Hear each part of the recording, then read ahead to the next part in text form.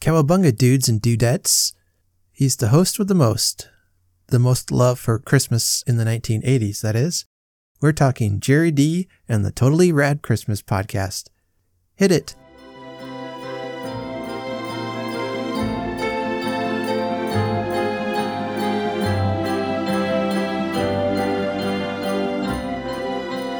The year was 2020. A pandemic swept the nation, murder hornets descended upon us everywhere, and the election was so messed up that it only confirmed one thing that many Americans knew to be true: nobody has any idea what's going on. I'm your host, RDK, and you know what? I'm going to leave this opening to the professional. We're talking with Gerry D today from the Totally Rad Christmas podcast. Don't worry if you did not like my new opening. I'm going back to what works for me. But I had so much fun talking with Gerry in today's episode. I wanted to keep that going for a little bit.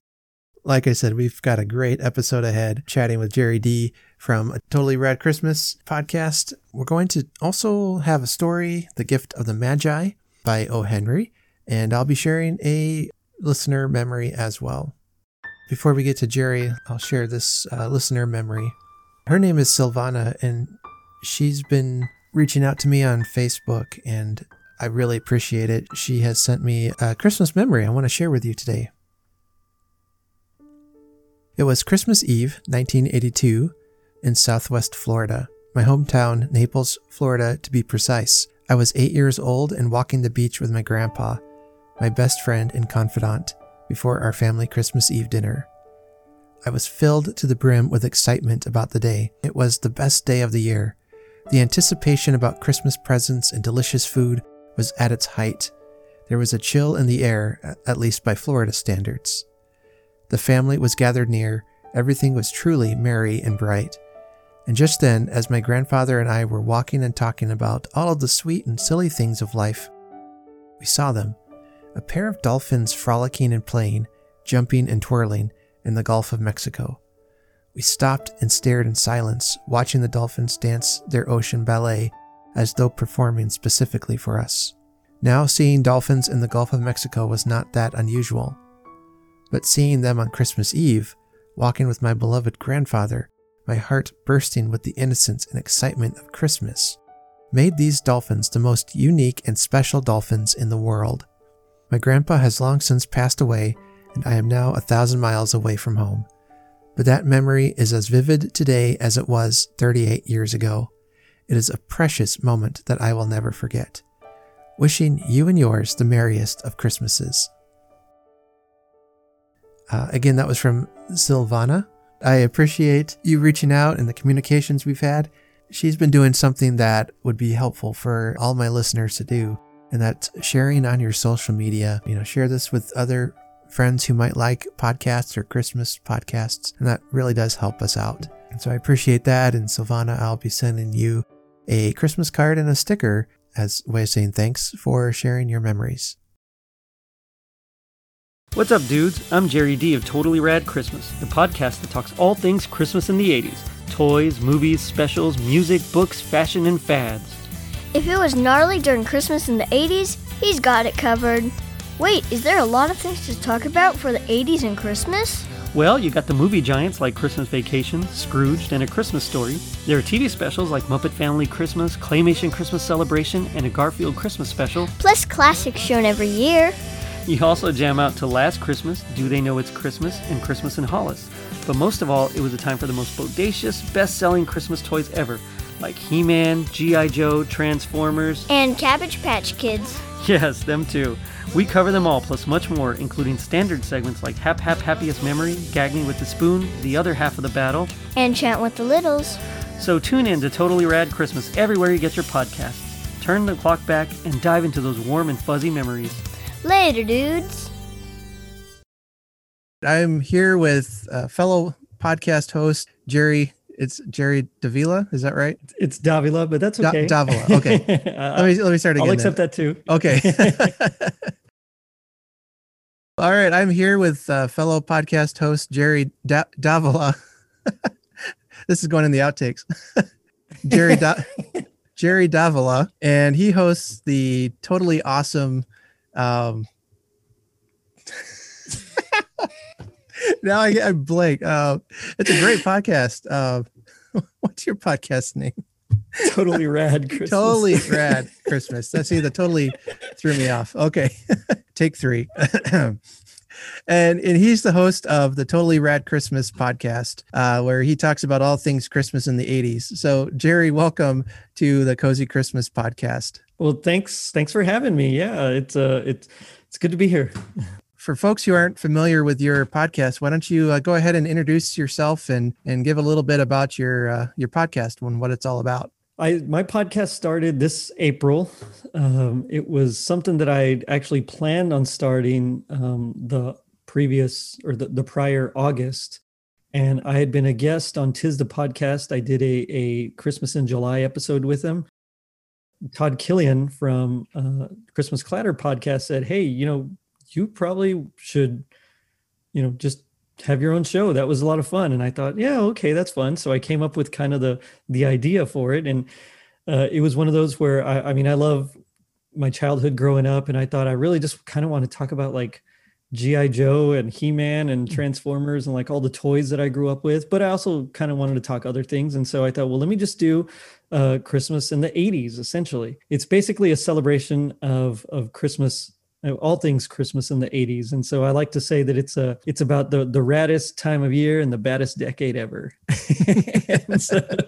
But yeah, basically it's just, we talk toys, movies, specials, music. We're going to talk about books coming up, fashion. And we got a couple of those coming up, fads. Just if, as I like to say, if it was gnarly during Christmas in the 80s, and we got it covered here. All right. So we're going to talk about the awesome fanny pack at all, or is that 90s? I haven't explored it yet, but now that you brought it up, I might have to delve a little further into it. Yeah. I remember wanting a fanny pack so bad, and I finally got one, and I had realized I have nothing to use this for. What am I going to use this for? But I could put things in it if I wanted to. I think we had a couple. I don't remember if it was in the 80s or 90s. I know my brothers and I each had one, but I don't think we used it very long.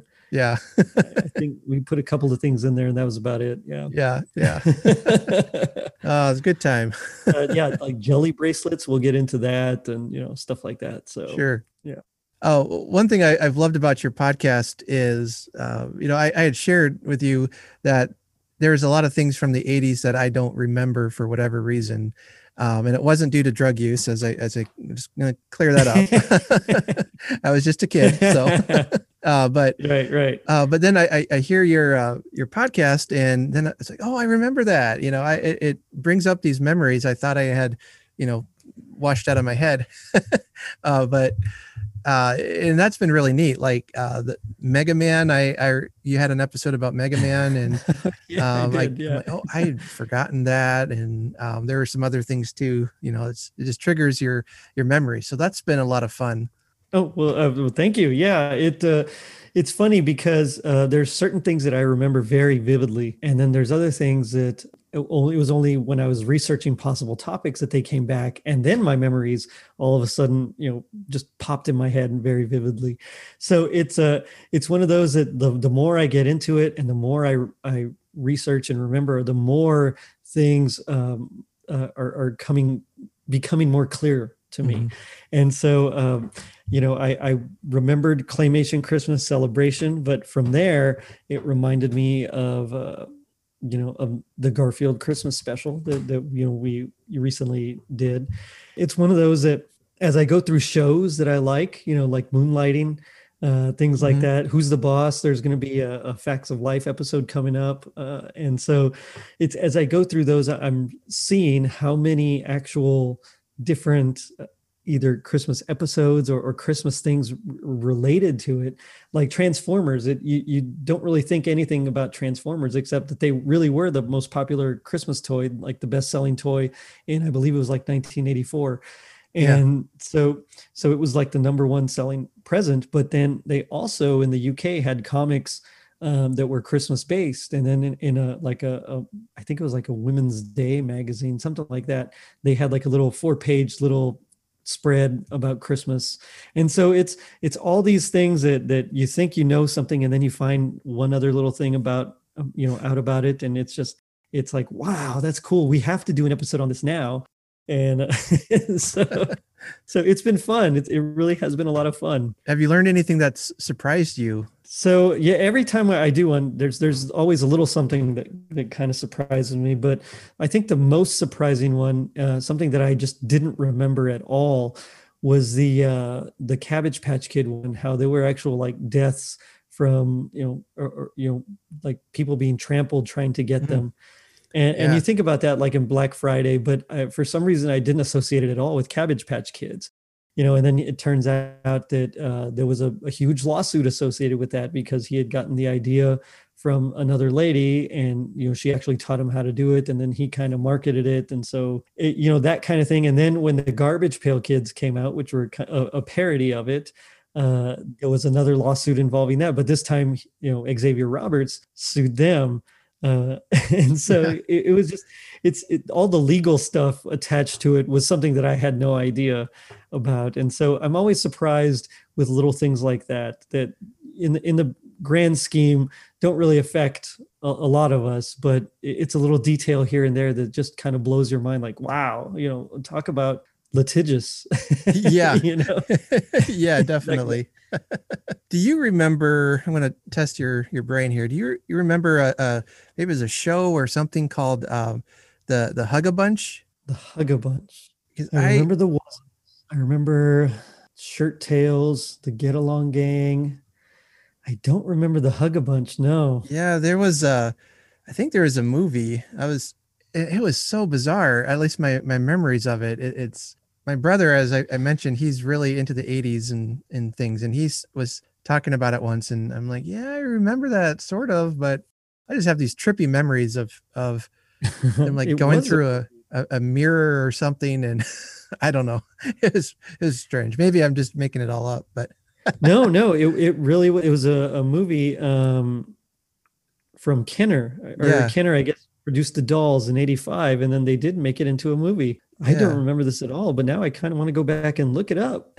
Yeah, you should. I know a lot of obscure 80s things, but this one I don't recall at all. Maybe I'm combining a couple of different things too in my head, but I seem to remember them like being transported through a mirror and going to some kind of magic land or something. And I don't know.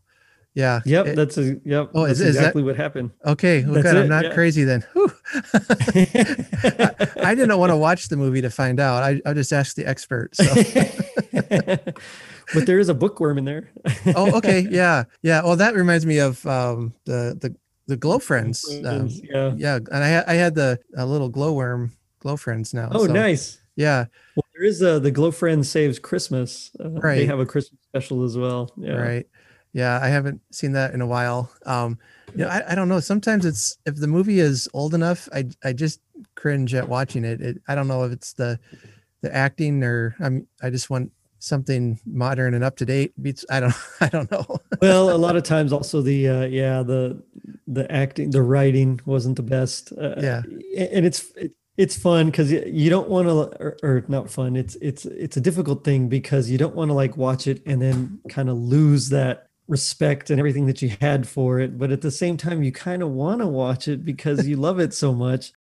And so Thundercats has been released on Hulu. And I mean, so my kids and I are watching, and a lot of them they're pretty much like the same. They're all by the book, but at the same time, even though some of the dialogue is cringy, some of the acting is cringy, I still like it. So I think it kind of depends on the property.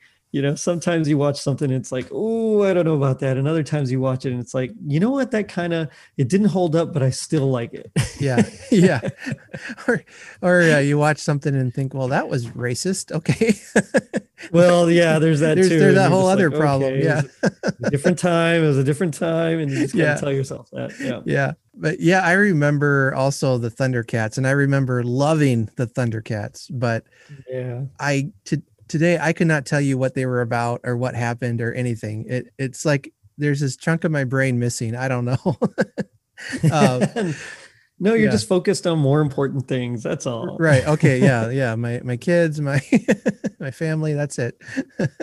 Yeah. For me, it's funny because I have the uncanny ability to remember a lot of like ridiculous trivia nonsense, things that don't matter at all. So like my friends and I growing up, we would always quote, we'd watch a movie once and we'd be able to like quote it for days and weeks. And, I remember a lot of the girls that hung out with us were like, how do you do that? And we're like, I don't know. We just do, and my friends and I. And so I remember a lot of this. There's a lot of things I remember, the origin of the Thundercats, their names and weapons and, random facts about them and things like that. And same thing with He-Man and G.I. Joe. I mean, I remember that stuff that I was really into. Comic books, I know tons of useless comic book trivia that won't get me ahead in life at all. But, it's okay. It's just my childhood. And so in the end, it's just fun. And if I don't remember something, I'll look it up, and then, that's okay too. Yeah. Like I have a passion for, literature from the 1800s, especially Victorian literature. And, nice. I've read so much about Charles Dickens and everything. And my wife is always telling me, what are you going to do with all that useless knowledge in your, in your head? So I started a podcast and now I can talk about it. That's kind of the reason why I did it. I wanted to talk about all my favorites, and that's about it, really. Yeah. Oh, yeah. That's been fun. Getting to talk to authors is really exciting. I really enjoyed that part of it, and I've got some more writers I'm going to be talking to coming up. So nice. That's been a blast. Yeah. Yeah, that'll be exciting. Well, and I mean, especially if you love Dickens, I mean, you got a bunch of his. He's got like 5 of them. Of course, The Christmas Carol is probably the only one that most people know, but Cricket on the Hearth and the Chimes and what's the other one about the ghost? There's I don't remember what it's called. The Ghost and a Haunted Man or something. Oh boy, no. The Haunted Man, the Haunted Man. The one, yeah. The Haunted Man and the Ghost Bargain, I think is what it's called. I don't know. Yeah, see, now I'm for shame, I can't remember it. Oh, sorry. You can cut that part out. That's I'll just cut this part out. Yeah. I mean, he's got like 5 of them, so that's perfect combo right there. Yeah, yeah. Now I need to look this up. So, because let's see, it's the Chimes, right? That's the one about goblins. Yeah, it was right. The Haunted Man and the Ghost Bargain. And then the Battle of Life is the other one. That's the one. Yeah. And that one isn't really. It's not really super Christmassy at all. Right. Yeah. And actually, the Chimes is set at New Year's. So that's more of a New Year's story. And then the Cricket on the Hearth doesn't really talk about what time of the year it takes place. And I think the Haunted Man takes place at Christmas. That's another one that does. But then, Christmas kind of weaves in and out through a lot of his stories. Great Expectations opens up at Christmas time with a beautifully written scene about Pip's in the graveyard and he's looking at his parents' tombstones and all that, and it's just very atmospheric. It's he's like, sometimes it's like he's the Tim Burton Nightmare Before Christmas thing. Is this Christmas or is it Halloween? What is he doing? he's a Tim Burton of authors. I guess so. Yeah. Of the Victorian age. Yeah. But yeah, so I'm definitely planning to kind of weave in some of these stories in upcoming episodes and talk about them throughout the 20 years I do this podcast. Nice. But I got a 20-year plan. We're going to, no. But there's just certain time periods that you really just piques your interest. And for me, that is, I always say it's a time period I wouldn't mind to go visit, but I don't want to live there. I like, right. Yeah. I like indoor plumbing. I like air conditioning, yeah. Showers, Yeah, exactly. Yeah. I know what you mean. It's, I like being able to jump online and learn something, look something up really quickly. So. Yeah. Or having antibacterial soap, Yeah, that's always nice too. Yeah, those things, we take for granted. So have you always been just kind of interested in the 80s, or is that a late blooming? Well, I mean, yeah, but also, I mean, like my favorite kinds of music are classic rock and then jazz and like film scores. Mm. So the film scores is really influenced by like the 20th century composers and even late 19th century, and so I really love that. But then of course the jazz, my favorite is like bebop and post bop and modal bop and pretty much anything with the word bop in it, I love. And so it's like that's really like 50s, 60s. And then of course the classic rock like the Eagles and Fleetwood Mac and like Black Sabbath and Deep Purple and all those that I really love. And so that's definitely more 70s. So it's really funny that a lot of my fondest memories are in the 80s. And it's but randomly I like just listening to 80s music, and Phil Collins will I'll bust that out as well. But in general, I think a lot of it had to do was once Ren and Stimpy kind of came around, like in Nickelodeon, it was like a big shift in like in cartoons, I noticed, and they just weren't quite the same quality. And then the ones that I did like Batman the animated series and the Superman, Batman Superman Hour, they were great, but the art style was definitely more of like anime kind of a style, or at least leaning towards that. Things were much more angular. They didn't look the same as they did with He-Man and Thundercats and G.I. Joe. And so while the writing was definitely better in that style show, I didn't like the art as much. And so every time something new would come out, I like it, and there's a lot to be said for it. But at the same time, I'm also drawn to some of the stuff that I was just really into in my childhood, and a lot of it I think is the quality of at least the art, maybe not the animation, because I think things are animated a little bit better. But there's just the color palette is different, the art is different, the style, and then things were just cooler. They just sounded cooler, I mean, now you have like PJ Masks, but back then you had like, you had He-Man, and so it was like much more, it was much more like fantasy, sci-fi fantasy oriented type things with Transformers and Voltron and Mask. And so it's nothing against Paw Patrol and PJ Masks, although they're not my favorites, but at the same time, they just don't have that same appeal, at least to me. Like as a little boy, I was really drawn to that, and I kind of looked up to like the leader figure like Duke and Lion-O and Optimus Prime and He-Man and all those, and I really kind of I really was drawn to that. Whereas with a lot of these, I really don't know who I kind of look up to. It's just a show that's on, and so it's just nothing that really at least if I was a kid, I don't know if I would be as into it as I was with those other cartoons. And so, yeah, I've always kind of really gone back to that era. Yeah. I loved the G.I. Joe toys, but I don't ever really remember watching the show, the cartoon at all. I didn't really watch a lot of TV even when I was a kid. I like to be outside or reading, there's a surprise, right? Yeah. There's a movie where there's a joke about this one character who, like, what was he like when he was a kid? And said something like shorter, he's the same person as an adult as he was as a kid. And, that's me. I was just shorter. Yeah, I got you. Yeah. But I remember really liking the G.I. Joes, and the Transformers. My brother is a huge Transformer nut, and nice. He like I said, he collects them, and I remember getting some for Christmas one year, and that was pretty fun. And I liked the toy, but again, the movie was okay. I know that's sacrilege to say that to some my brother. What do you mean it's okay? It's perfect. It was it's traumatic is what it was.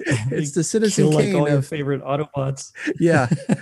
Yeah. And see, I never really watched the cartoon show or anything. And so when they're all getting wiped out, it's like, I don't, okay, whatever. I have no emotional attachment to these. Yeah. And, yeah. my brother's like crying. Like, what's your problem? But it's how that's how our generation learned about death. Yeah. From Optimus Prime. That's right. Yeah. Well, what what I learned there is that the guy who dies always comes back to life at the end. So That's true. Yeah. Yeah. doesn't he come back to life, or is that the movie I'm thinking of? The Optimus Prime? Well, I'll be honest, I don't even remember anymore. Oh, okay. I haven't seen it in so long because I remember watching it was so traumatic that I was kind of like blocked it out. I was like, oh, I can't watch this anymore. Yeah. And every time I want to, I come so close and it's like, no, I don't think I can handle it. So I just stop. Yeah. And this is more early 90s, but I was into the Ninja Turtles more than Transformers. Ninja Turtles were rad. Oh yeah, for sure. Yeah, awesome, totally. See, I mean, you get stuff like that, and nowadays we have like Dora the Explorer and Caillou. I mean, there's nothing of the same. They really don't even show Saturday morning cartoons very much anymore, and so it's one of those things where it's like I remember Saturday mornings, that's what I do. I'd watch TV for, a couple hours and then I'd turn off and go play outside, or something, or play with my toys. And so it's, I don't know, something about it. Just, it gives me the warm fuzzies, and maybe it's just because I was young and that's what I grew up with. But I miss the warm fuzzies. I'm really going to be interested what our kids look back on with nostalgia, in 20 years. Mm-hmm. I think it's going to be really interesting. Grandpa's pulling out the Grinch again. Oh no, let's watch something else. That old movie. But did you like that new Grinch? Oh yeah. I mean, I like all three that have been out. Oh, that's right. You like the live action one too. Yeah. Yeah, I like the Jim Carrey is probably my favorite, but it's one of those things where, and I know it's hot take. Yeah, that's a hot take, and you can send in angry letters to Totally Rad Christmas podcast. But I was kind of I was a teenager when that came out. I was a big Jim Carrey fan, and it was like what we were talking about at the Garfield special, how they would have the jokes with the emotional depth, and when I was a kid, you liked the jokes, and the Grinch with Jim Carrey has joke after joke after joke with really no emotional depth at all. So true. Yeah. I'm going to admit the movie is not the best. I mean, it looks garish, the color, it just looks like somebody lost their lunch on the film screen, but I love it. It brings back a lot of fun memories and it's hilarious. But so I tell people now that if I'm feeling sarcastic, I'll watch Jim Carrey's Grinch. But if I need something sweet, I'll watch the new one that has, Benedict Cumberbun, whatever his name is, Cumberbatch in it. Cumberbatch. Yeah, there we go. And especially my daughter really likes that new animated one. So she likes that one quite a lot. So that's fun. And I've said before, I'm probably the worst movie critic ever because I love just about everything I see. It's, basically if I've decided I'm going to watch it, it probably means I'm going to at least find something that I like in it. There's a few I have a hard no on. Like for one is, and this, we might get more angry letters, but the Christmas Story movie, I just can't stand that movie, and I can't even tell you why. I've not been able to sit through it. I know what you mean. It's not my favorite either. I did an episode on it with my the store manager and the owner's daughter. Right. And it was it was fun. It was a fun episode. I watched the movie again specifically for it, but it's just, even then I couldn't, I respect it a little bit more knowing its history after I did some of the research, but at the same time, it's never going to be on my Christmas canon. Yeah. It's, and part of it was because I didn't really grow up with it. It was one of those where, my mom didn't like it. And so, if mom doesn't like it, then we're not going to watch it. And so we didn't, and so we didn't grow up with it. And so going back to it, it's like, yeah, it's okay. It's a good movie. There are parts of it I don't like, and there are parts of it I think are really creative and funny, but in the end, it's not something that I'm going to stick with. Yeah. Yeah. And honestly, I mean, I'm glad people like it. I know I have movies I like that people would be, well, that's a terrible film, and I get it. Yeah, yeah. But yeah, that's one I don't understand at all. So, I get you. so Yeah. again, angry letters, don't send them to me. So, excuse me. All right. Well, do you have a favorite Christmas movie that you've got to watch this film every year, or Christmas is ruined? I actually have several that I have to watch every year, or it's not Christmas. And as far as a favorite, yeah, and favorite is kind of hard because it depends on what mood I'm in. Sure. It's like some days Scrooged is like my all-time favorite, and then just depending on like you said, if you need something sweet, you might watch something else. And I think most times I really love Christmas Vacation, Home Alone. I think those are like my top two of my top two. But then I really love Muppet Christmas Carol, and it's like I gotta watch that, or else again it doesn't quite feel like Christmas. But same thing with like It's a Wonderful Life and Miracle on 34th Street. It's just I have to watch all of these, and it just. But I think most of all, if I don't see Rudolph and Frosty and Santa Claus is Coming to Town, then it just does not at all feel like Christmas. Like I have to watch those three for sure. Mm-hmm. And, the Rankin Bass, which I'm wearing my Rankin Bass shirt. Oh, nice. Now, but it's like I have to watch those, and was so much a part of growing up that it's just without it just doesn't feel right. Yeah. For me, it would be the Santa Claus with Tim Allen. I was a huge Tim Allen fan, still am. I was nice. A teenager watching Home Improvement. That it was just perfect. And then I hear they cast him in a movie as Santa Claus, and I'm like, what are they thinking? He doesn't look like He doesn't look anything like Santa Claus. I'll watch it because it's Tim Allen. But then I saw what they were doing with it, and I thought, oh, this is genius. So that's the one. I've seen the other films in the series, but I think I've only seen them once.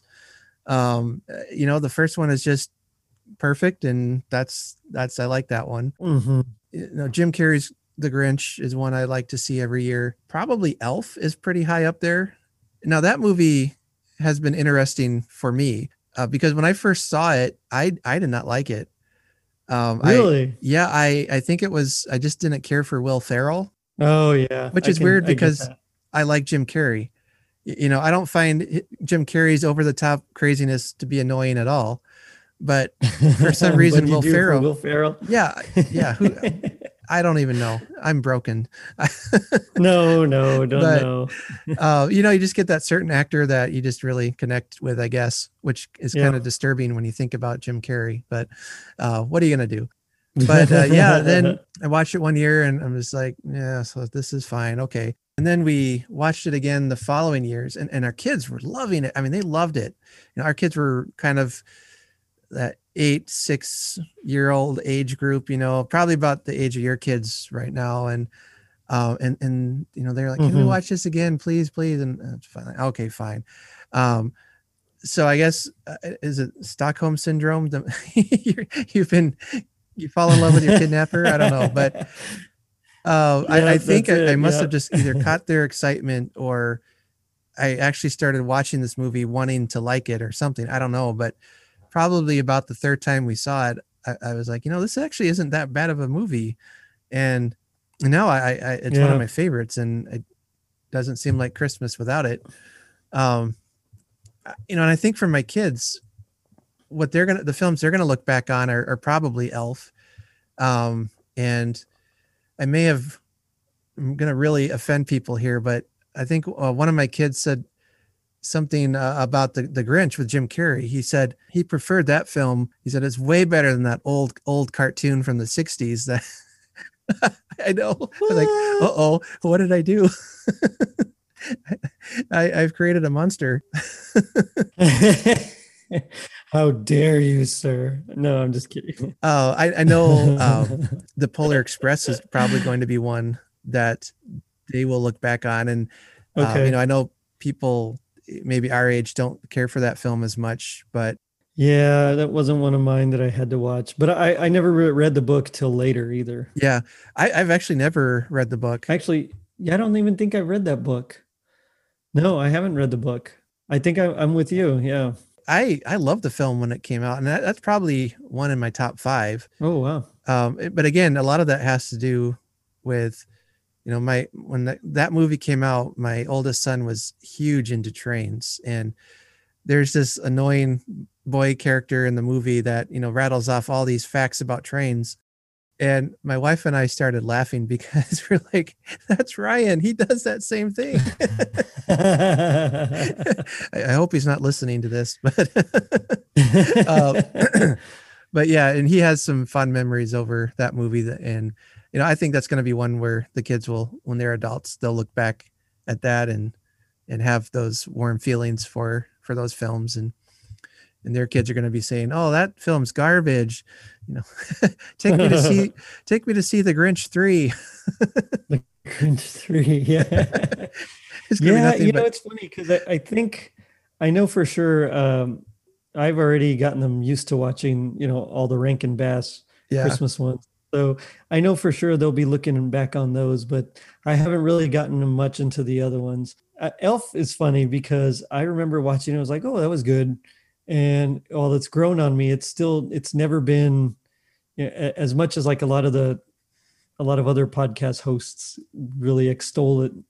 I don't find it that compelling, honestly. It's a great movie. I love the movie, but it's not as good to me as like Christmas Vacation or Home Alone or even Scrooged. I think they're just better constructed. I think they're better filmed. The score is better. I just, there's a lot that I like better about these older ones. Not that I have anything against Elf. I love Elf. I just don't think it's as good as everyone's saying it. So I get where you're going with that one. And so we haven't really showed my kids that one yet either. They've seen, let's see, of course they've seen the new Grinch. So they'll probably, and I think my daughter's right there where she prefers it to the older one. Yeah. And of course I'm like, no, the old one's better. But if she likes it better, that's fine. That's her opinion. But she can be wrong. It's fine. Yeah, it's okay. She can live in her ignorance. But no, just kidding. We'll cut that out too. Yeah, exactly.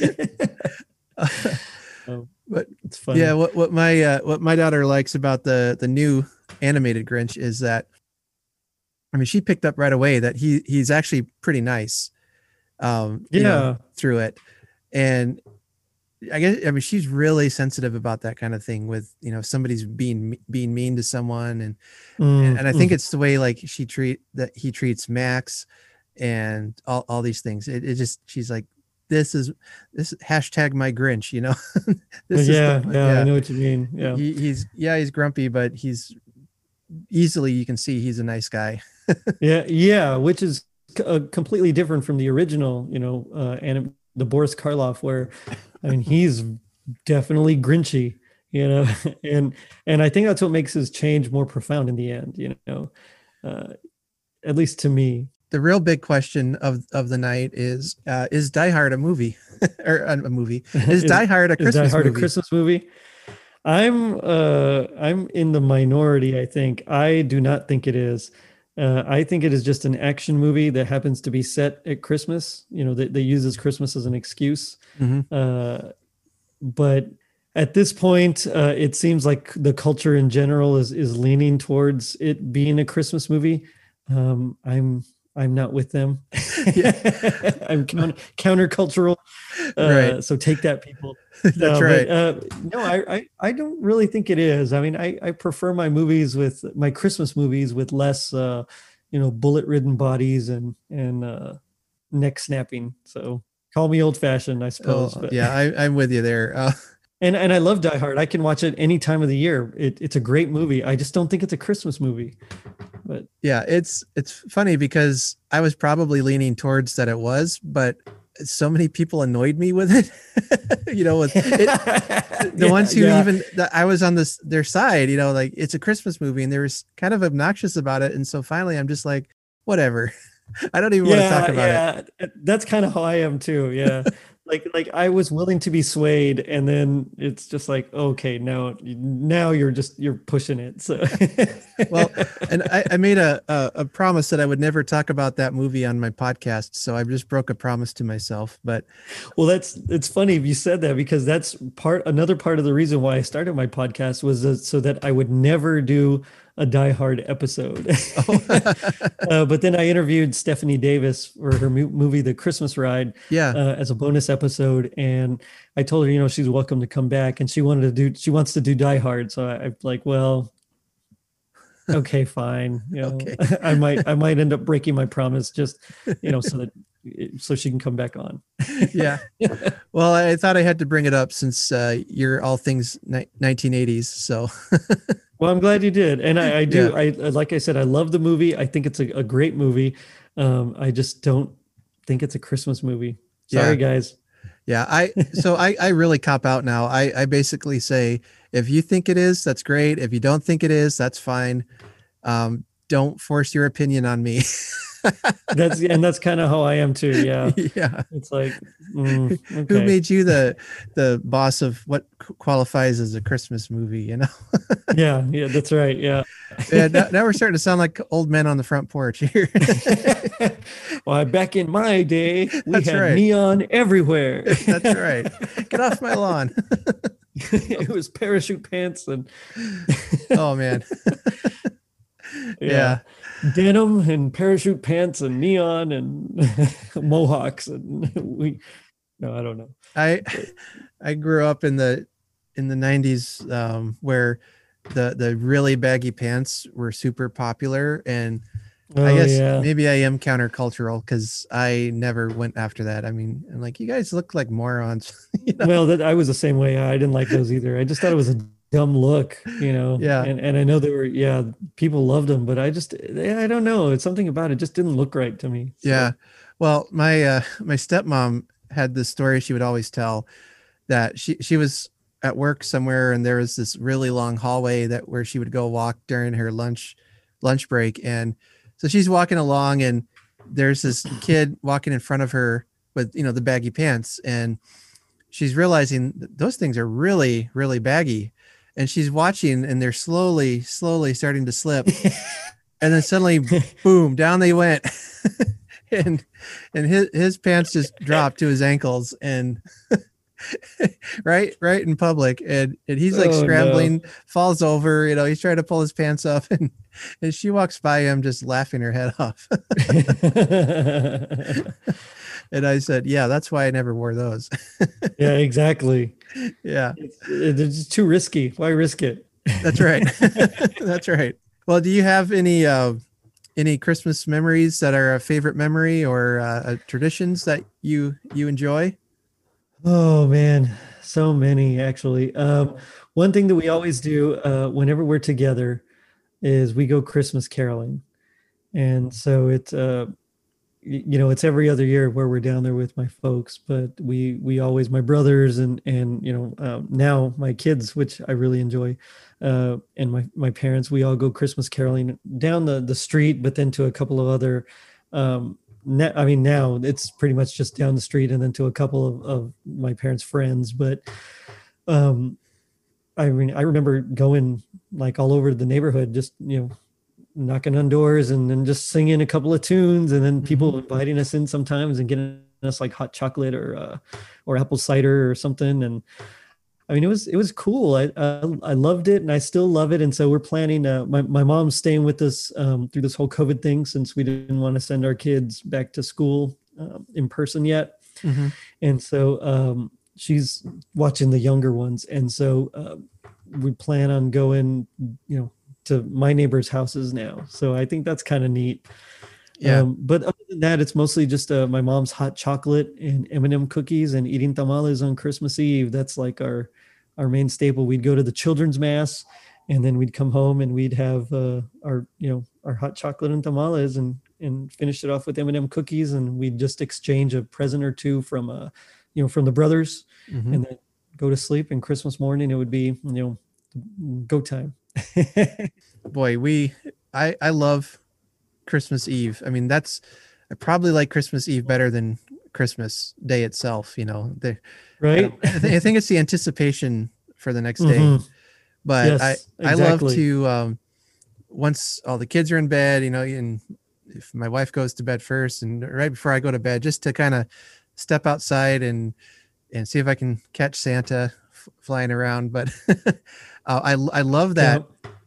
You go outside even just for a couple of minutes. There really is just a sense of quiet, but also of anticipation. And I don't know if it's just me, or if there's some kind of deeper metaphysical thing going on. I don't know, but Yeah. I know what you mean. Yeah. It's just like tomorrow's the big day, and this is going to be so fun and all that. And just take a moment to reflect on the past year and all the blessings and all the fun times, and all the rough times we made it through and all that. So it's probably my favorite night of the year.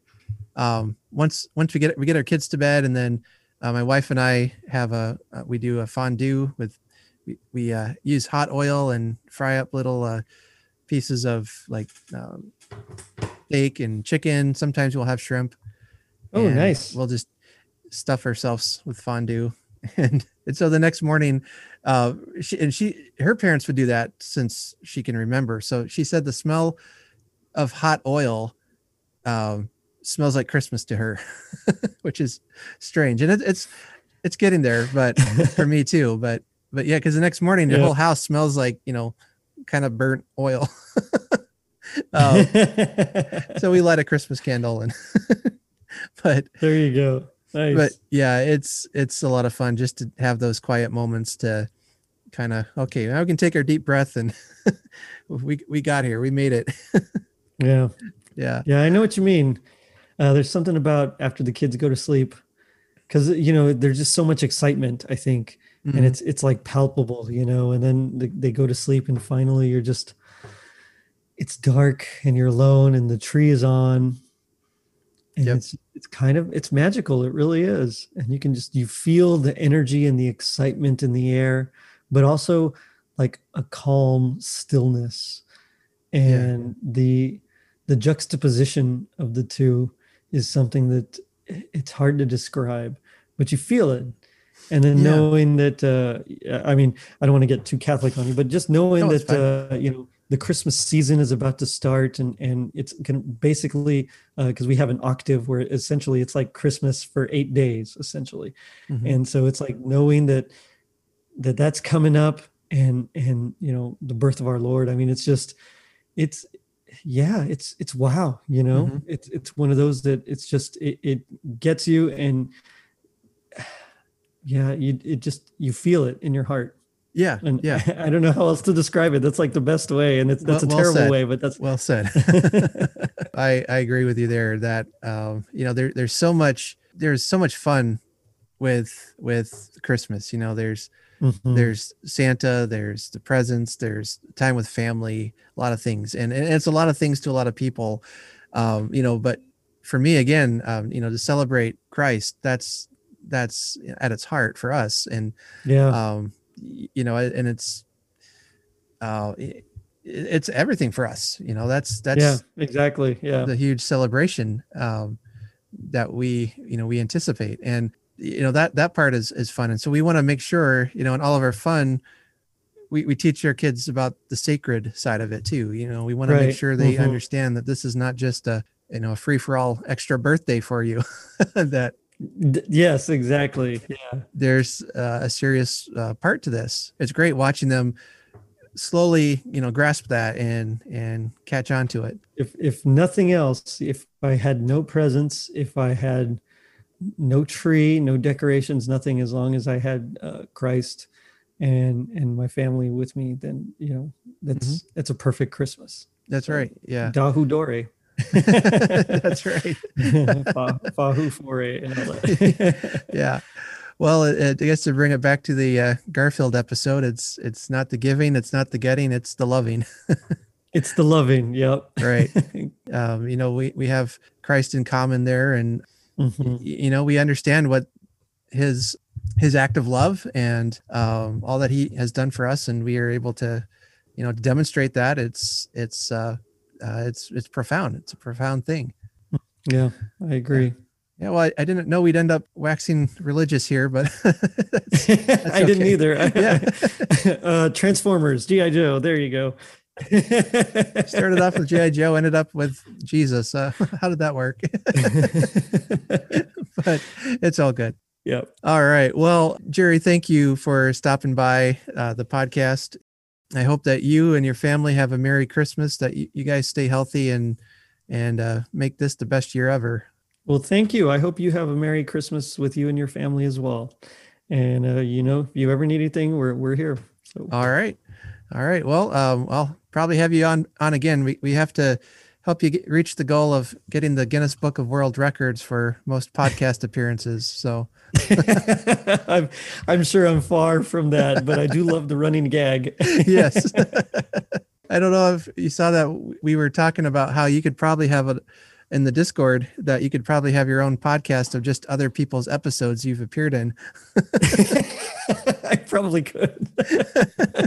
It's funny because I really haven't appeared in that many. I think it just seems like it because I've done several bonus episodes for Tis the Podcast. Yeah. I've only been on their show proper like twice. And then I was on Christmas Clatter, I think once and as a judge, and then Christmas Time in the City once. And that's really it. So it's mostly just, I think just the bonus episodes, but it's funny, but I like the gag. It's a good bit. Okay. So watch out for the icy patch too then, right? There you go. Yeah. Oh, that's right. The running gag. Recorded an episode on that Mike Westfall's Advent Calendar House as well. Anyway, how can we find you online and anything you want to promote for your podcast? Sure. Yep. So I am on Facebook and Instagram at Totally Rad Christmas, on Twitter at Rad Christmas. And I have a website coming soon, maybe. I don't know. But if not, you can always just find me anywhere you can find podcasts. So, Apple Podcasts, Stitcher, all that stuff, I'm there. Yep. Very likely he's been on your favorite podcast. So sorry, I couldn't help it. It's true. Yeah. I can't remember which one. I was listening to one that you were on a little while ago, and halfway through, I couldn't remember if it was your podcast I was listening to or somebody else's. So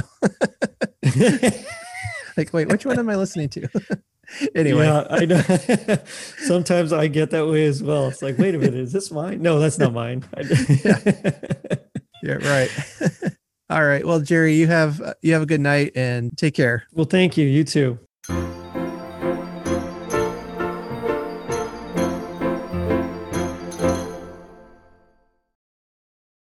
Today's story is a Christmas classic. It is The Gift of the Magi by O. Henry.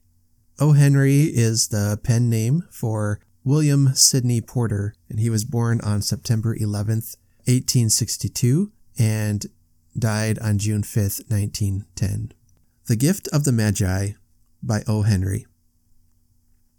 $1.87. That was all, and 60 cents of it was in pennies. Pennies saved 1 and 2 at a time by bulldozing the grocer and the vegetable man and the butcher until one's cheeks burned with the silent imputation of parsimony that such close dealing implied. 3 times Della counted it. $1.87, and the next day would be Christmas. There was clearly nothing to do but flop down on the shabby little couch and howl, so Della did it, which instigates the moral reflection that life is made up of sobs, sniffles, and smiles, with sniffles predominating. While the mistress of the home is gradually subsiding from the first stage to the second, take a look at the home, a furnished flat at $8 per week. It did not exactly beggar description, but it certainly had that word on the lookout for the mendicancy squad. In the vestibule below was a letter box into which no letter would go, and an electric button from which no mortal finger could coax a ring. Also appertaining thereunto was a card bearing the name Mr. James Dillingham Young. The Dillingham had been flung to the breeze during a former period of prosperity when its possessor was being paid $30 per week. Now, when the income was shrunk to $20, though, they were thinking seriously of contracting to a modest and unassuming D. But whenever Mr. James Dillingham Young came home and reached his flat above, he was called Jim and greatly hugged by Mrs. James Dillingham Young, already introduced to you as Della, which is all very good. Della finished her cry and attended to her cheeks with the powder rag. She stood by the window and looked out dully at a gray cat walking a gray fence in a gray backyard. Tomorrow would be Christmas Day, and she had only $1.87 with which to buy Jim a present. She had been saving every penny she could for months, with this result. $20 a week doesn't go far. Expenses had been greater than she had calculated. They always are. Only $1.87 to buy a present for Jim. Her Jim. Many a happy hour she had spent planning for something nice for him, something fine and rare and sterling, something just a little bit near to being worthy of the honor of being owned by Jim. There was a pier glass between the windows of the room. Perhaps you have seen a pier glass in an $8 flat. A very thin and very agile person may, by observing his reflection in a rapid sequence of longitudinal strips, obtain a fairly accurate conception of his looks. Della, being slender, had mastered the art. Suddenly she whirled from the window and stood before the glass. Her eyes were shining brilliantly, but her face had lost its color within 20 seconds. Rapidly she pulled down her hair and let it fall to its full length. Now there were two possessions of the James Dillingham Youngs in which they both took a mighty pride. One was Jim's gold watch that had been his father's and his grandfather's. The other was Della's hair. Had the Queen of Sheba lived in the flat across the air shaft, Della would have let her hair hang out the window some day to dry, just to depreciate Her Majesty's jewels and gifts. Had King Solomon been the janitor, with all his treasures piled up in the basement, Jim would have pulled out his watch every time he passed, just to see him pluck at his beard from envy. So now Della's beautiful hair fell about her, rippling and shining like a cascade of brown waters. It reached below her knee and made itself almost a garment for her. And then she did it up again nervously and quickly. Once she faltered for a minute and stood still while a tear or two splashed on the worn red carpet. On went her old brown jacket. On went her old brown hat. With a whirl of skirts and with the brilliant sparkle still in her eyes, she fluttered out the door and down the stairs to the street. Where she stopped, the sign read, Mademoiselle Sofronie, hair goods of all kinds. One flight up, Della ran and collected herself, panting. Madame, large, too white, chilly, hardly looked the Sofronie. Will you buy my hair? Asked Della. I buy hair, said Madame. Take your hat off and let's have a sight at the looks of it. Down rippled the brown cascade. $20, said Madame, lifting the mass with a practiced hand. Give it to me, quick, said Della. Oh, and the next 2 hours tripped by on rosy wings. Forget the hashed metaphor. She was ransacking the stores for Jim's present. She found it at last. It surely had been made for Jim and no one else.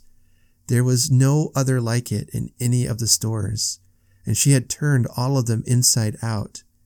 It was a platinum fob chain, simple and chaste in design, properly proclaiming its value by substance alone and not by meretricious ornamentation, as all good things should do.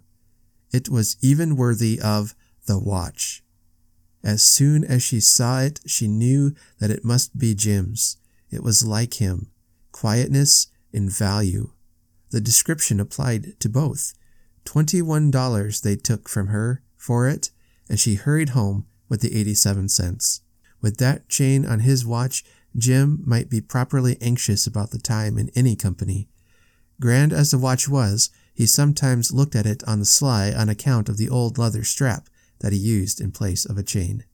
When Della reached home, her intoxication gave way a little to prudence and reason. She got out her curling irons and lighted the gas and went to work repairing the ravages made by generosity added to love, which is always a tremendous task, dear friends, a mammoth task. Within 40 minutes, her head was covered with tiny, close-lying curls that made her look wonderfully like a truant schoolboy. She looked at her reflection in the mirror long, carefully, and critically. "If Jim doesn't kill me," she said to herself, "before he takes a second look at me, he'll say I look like a Coney Island chorus girl. But what could I do? Oh, what could I do with $1.87? At 7 o'clock, the coffee was made and the frying pan was on the back of the stove, hot and ready to cook the chops. Jim was never late. Della doubled the fob chain in her hand and sat on the corner of the table near the door that he always entered. Then she heard his step on the stair away down on the first flight, and she turned white for just a moment. She had a habit of saying a little silent prayer about the simplest everyday things, and now she whispered, "Please, God, make him think I am still pretty." The door opened and Jim stepped in and closed it. He looked thin and very serious. Poor fellow, he was only 22, and to be burdened with a family. He needed a new overcoat and he was without gloves. Jim stopped inside the door, as immovable as a setter at the scent of a quail. His eyes were fixed upon Della, and there was an expression in them that she could not read, and it terrified her. It was not anger, nor surprise, nor disapproval, nor horror, nor any of the sentiments that she had been prepared for. He simply stared at her fixedly with that peculiar expression on his face. Della wriggled off the table and went for him. "Jim, darling," she cried, "don't look at me that way. I had my hair cut off and sold because I couldn't have lived through Christmas without giving you a present. It'll grow out again. You won't mind, will you? I just had to do it. My hair grows awfully fast. Say Merry Christmas, Jim, and let's be happy. You don't know what a beautiful, nice gift I've got for you." "You've cut off your hair?" asked Jim laboriously, as if he had not arrived at that patent fact yet even after the hardest mental labor. "Cut it off and sold it," said Della. "Don't you like me just as well anyhow? I'm me without my hair, ain't I?" Jim looked about the room curiously. You say your hair is gone?" he said, with an air almost of idiocy. "You needn't look for it," said Della. "It's sold, I tell you. Sold and gone, too. It's Christmas Eve, boy. Be good to me, for it went for you. Maybe the hairs of my head were numbered," she went on with sudden serious sweetness, "but nobody could ever count my love for you. Shall I put the chops on, Jim?" Out of his trance, Jim seemed quickly to wake. He enfolded his Della. For 10 seconds, let us regard, with a discreet scrutiny, some inconsequential object in the other direction. $8 a week or $1 million a year. What is the difference? A mathematician or a wit would give you the wrong answer. The Magi brought valuable gifts, but that was not among them. This dark assertion will be illuminated later on. Jim drew a package from his overcoat pocket and threw it upon the table. "Don't make any mistake, Dell," he said, "about me. I don't think there's anything in the way of a haircut or a shave or a shampoo that can make me like my girl any less. But if you'll unwrap the package, you may see why you had me going a while at first." White fingers and nimble tore at the string and paper, and then an ecstatic scream of joy, and then, alas, a quick feminine change to hysterical tears and wails, necessitating the immediate employment of all the comforting powers of the lord of the flat. For there lay the combs, the set of combs, side and back, that Della had worshipped long in a Broadway window. Beautiful combs, pure tortoise shell with jeweled rims, just the shade to wear in the beautiful vanished hair. They were expensive combs, she knew, and her heart had simply craved and yearned over them without the least hope of possession. And now they were hers, but the tresses that should have adorned the coveted adornments were gone. But she hugged them to her bosom, and at length she was able to look up with dim eyes and smile and say, "Oh, my hair grows so fast, Jim." And then Della leaped up like a little singed cat and cried, Oh! Jim had not seen his beautiful present. She held it out to him eagerly upon her open palm. The dull, precious metal seemed to flash with a reflection of her bright and ardent spirit. Isn't it a dandy, Jim? I hunted all over town to find it. You'll have to look at the time 100 times a day now. Give me your watch. I want to see how it looks on it. Instead of obeying, Jim tumbled down on the couch and put his hands under the back of his head and smiled. Dell, said he, let's put our Christmas presents away and keep 'em a while. They're too nice to use just at present. I sold the watch to get the money to buy your combs. And now suppose you put the chops on. The Magi, as you know, were wise men, wonderfully wise men, who brought gifts to the babe in the manger. They invented the art of giving Christmas presents. Being wise, their gifts were no doubt wise ones, possibly bearing the privilege of exchange in case of duplication. And here I have lamely related to you the uneventful chronicle of two foolish children in a flat who most unwisely sacrificed for each other the greatest treasures of their house. But in a last word to the wise of these days, let it be said that of all who give gifts, these two were the wisest. Of all who give and receive gifts, such as they are wisest. Everywhere, they are wisest. They are the Magi. And that is The Gift of the Magi by O. Henry. This is a classic story, and it's probably one that, like The Christmas Carol, has been adapted numerous times in different ways and in different movies, TV shows, radio plays, all those things. And, it does bear some marks of its time period.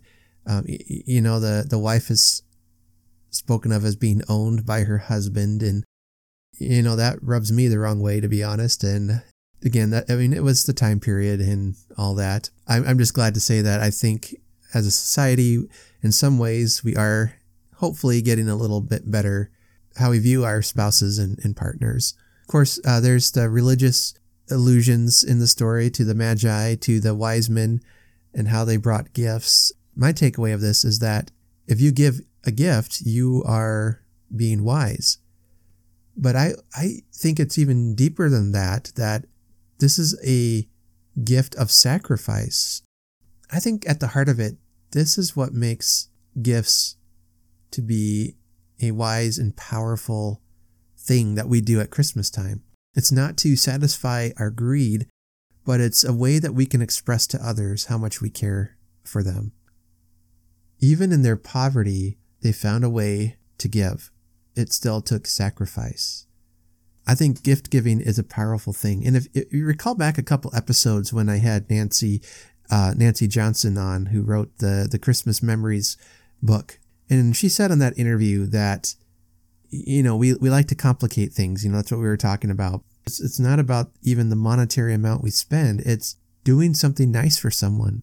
It's helping someone out who might be homebound, to walk their pets, to bake a cake for them, to, do something. Give the gift of your time. That can be a profound gift to someone that will make memories and be something you can talk about for years to come.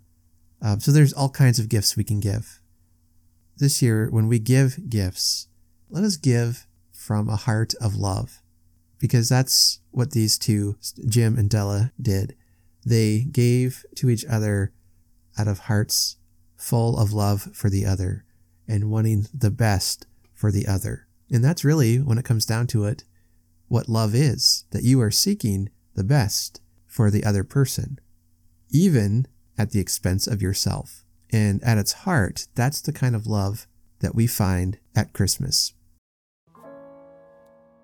If there are other Christmas stories you'd like me to read on the podcast, just let me know. Send me a recommendation to cozychristmaspodcast@gmail.com. If you like what we're doing, you can help support the show by going to ko-fi.com, ko-fi.com, and search for Cozy Christmas Podcasts, and I'll have the link in the show notes.